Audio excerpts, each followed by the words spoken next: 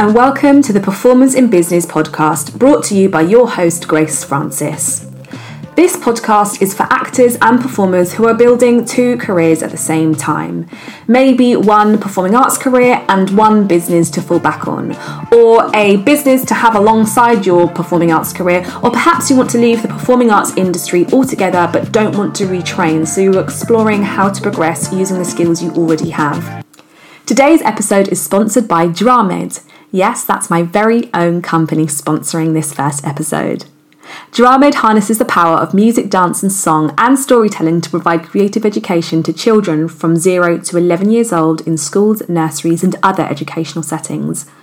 Our school workshops and preschool classes explore core subjects in a multi-sensory way and are designed to get children on their feet and moving around. They're delivered through our own growing network of licensees and teachers, all highly talented performers who nurture children's imaginations and turn everyday learning into a magical experience. They sing math songs as if they're going for a Grammy, act out a scene from history as if they're aiming for an Oscar, and teach toddle fit classes as if they're competing in the finals of Britain's Got Talent. And because our teaching methods engage and excite little ones, our sessions help bridge learning gaps and support teaching goals. If you'd like to find out more information about Dramed, head to www.dramed.com, or if you'd like to grow a business as a Dramed licensee, head over to www.dramedlicensing.com. All the links will be linked below. And you could join our Performers Who Teach network. It's a free jobs network for teachers. Just find Performers Who Teach Jobs on Facebook or drop us an email if you'd like to be added to the WhatsApp group. The aim is to send out teaching jobs to performers who teach. All right, let's get back to today's episode. Okay, so I'm just going to start with giving you a bit of an introduction as to who I am and how I've arrived here. And I'm going to start backwards with you. So far, Dramed is an award-winning company. It was recently a finalist in the Music and Drama Education Awards for Excellent in Preschool and Primary School Education. I am also a winner of the Women of the Future Awards. It's an awards ceremony and it's an alumni that recognises the achievements of women across the world. It's founded by an amazing woman called Pinky Lalani. So that's where I am in terms of accolades. And Dramed has been in hundreds of schools and nurseries delivering our preschool programmes and our school workshops. That's going really well.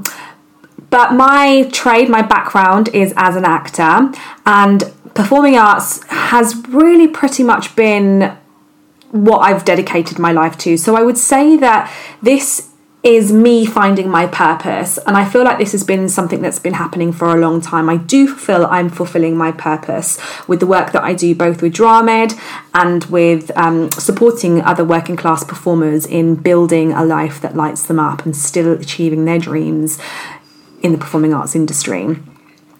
Let's fast forward. No, let's rewind. Let's go back to when I was a child. I grew up in a disadvantaged household to the most loving parents, but they did have their challenges. And that consequently meant that when I was 14, 15, I left school without GCSEs, and I also had a baby. One of them are here as I'm recording this podcast. And we are back. Where was I? Yes, that meant that I had left school with no GCSEs and a baby. And when I was growing up as a child, performing arts was my lifeline.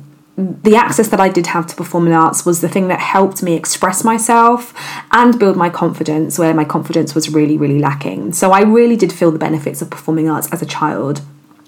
I thought I wanted to be an actor after an experience of a film company coming to my estate when I was young and helping us make a short film, and I really did want that. And so when I was 11, I had a short stint at a famous theatre school, which unfortunately ended due to lack of family funds. We couldn't even pay the first month's fee. So I went back to school, and school life was school life. So when I did leave school with a baby and no GCSEs, I didn't want to replay the same patterns.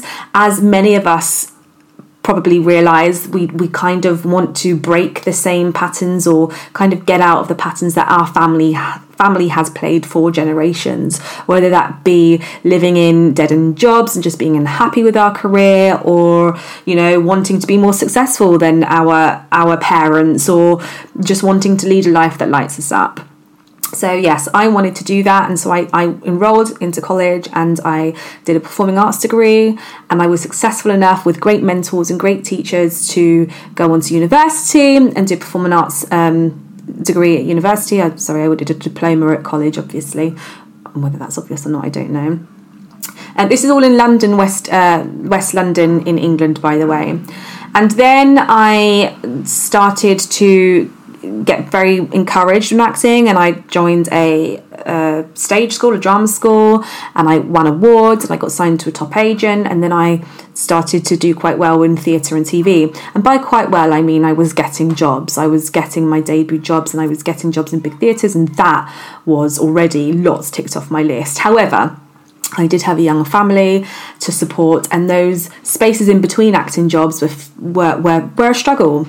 They were the ones that caused career anxiety. It was working in a call centre. I was actually working in a call centre while I was performing in the National Theatre, which is a very well-known theatre in London.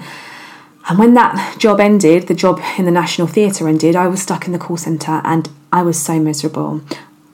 And I was pregnant again with my third child, which was a choice. It was a choice that I made, but I had to make another choice when it came to career. So my goal was to find a career that was flexible and that was well paid and that still allowed me to do what it was that I loved, both within my job and outside it. And that was combining the performing arts with whatever career I was building, as well as still auditioning and landing jobs on the stage. And for me, that was starting my own business. It was starting my own business in children's education and creative education, and the rest is history.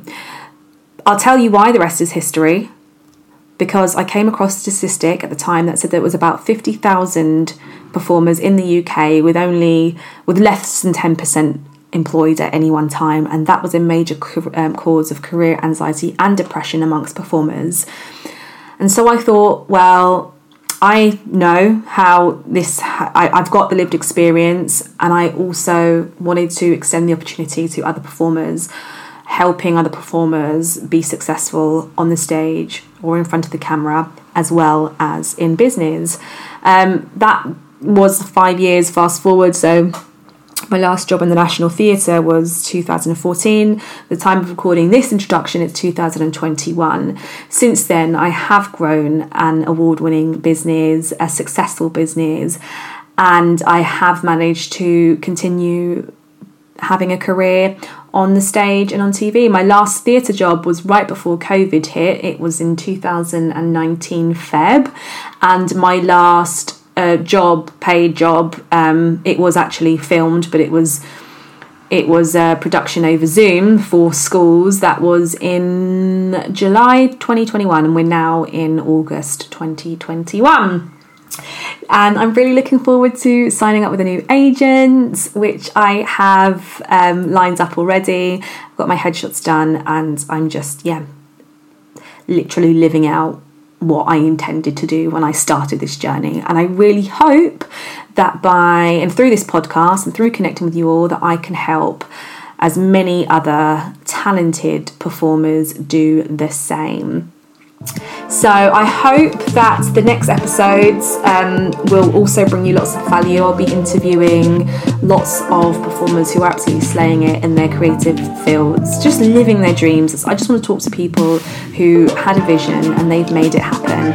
I want them to share with you how they've done it. I want to share with you how I've done it. I want to keep this conversation open, and yes, that's it.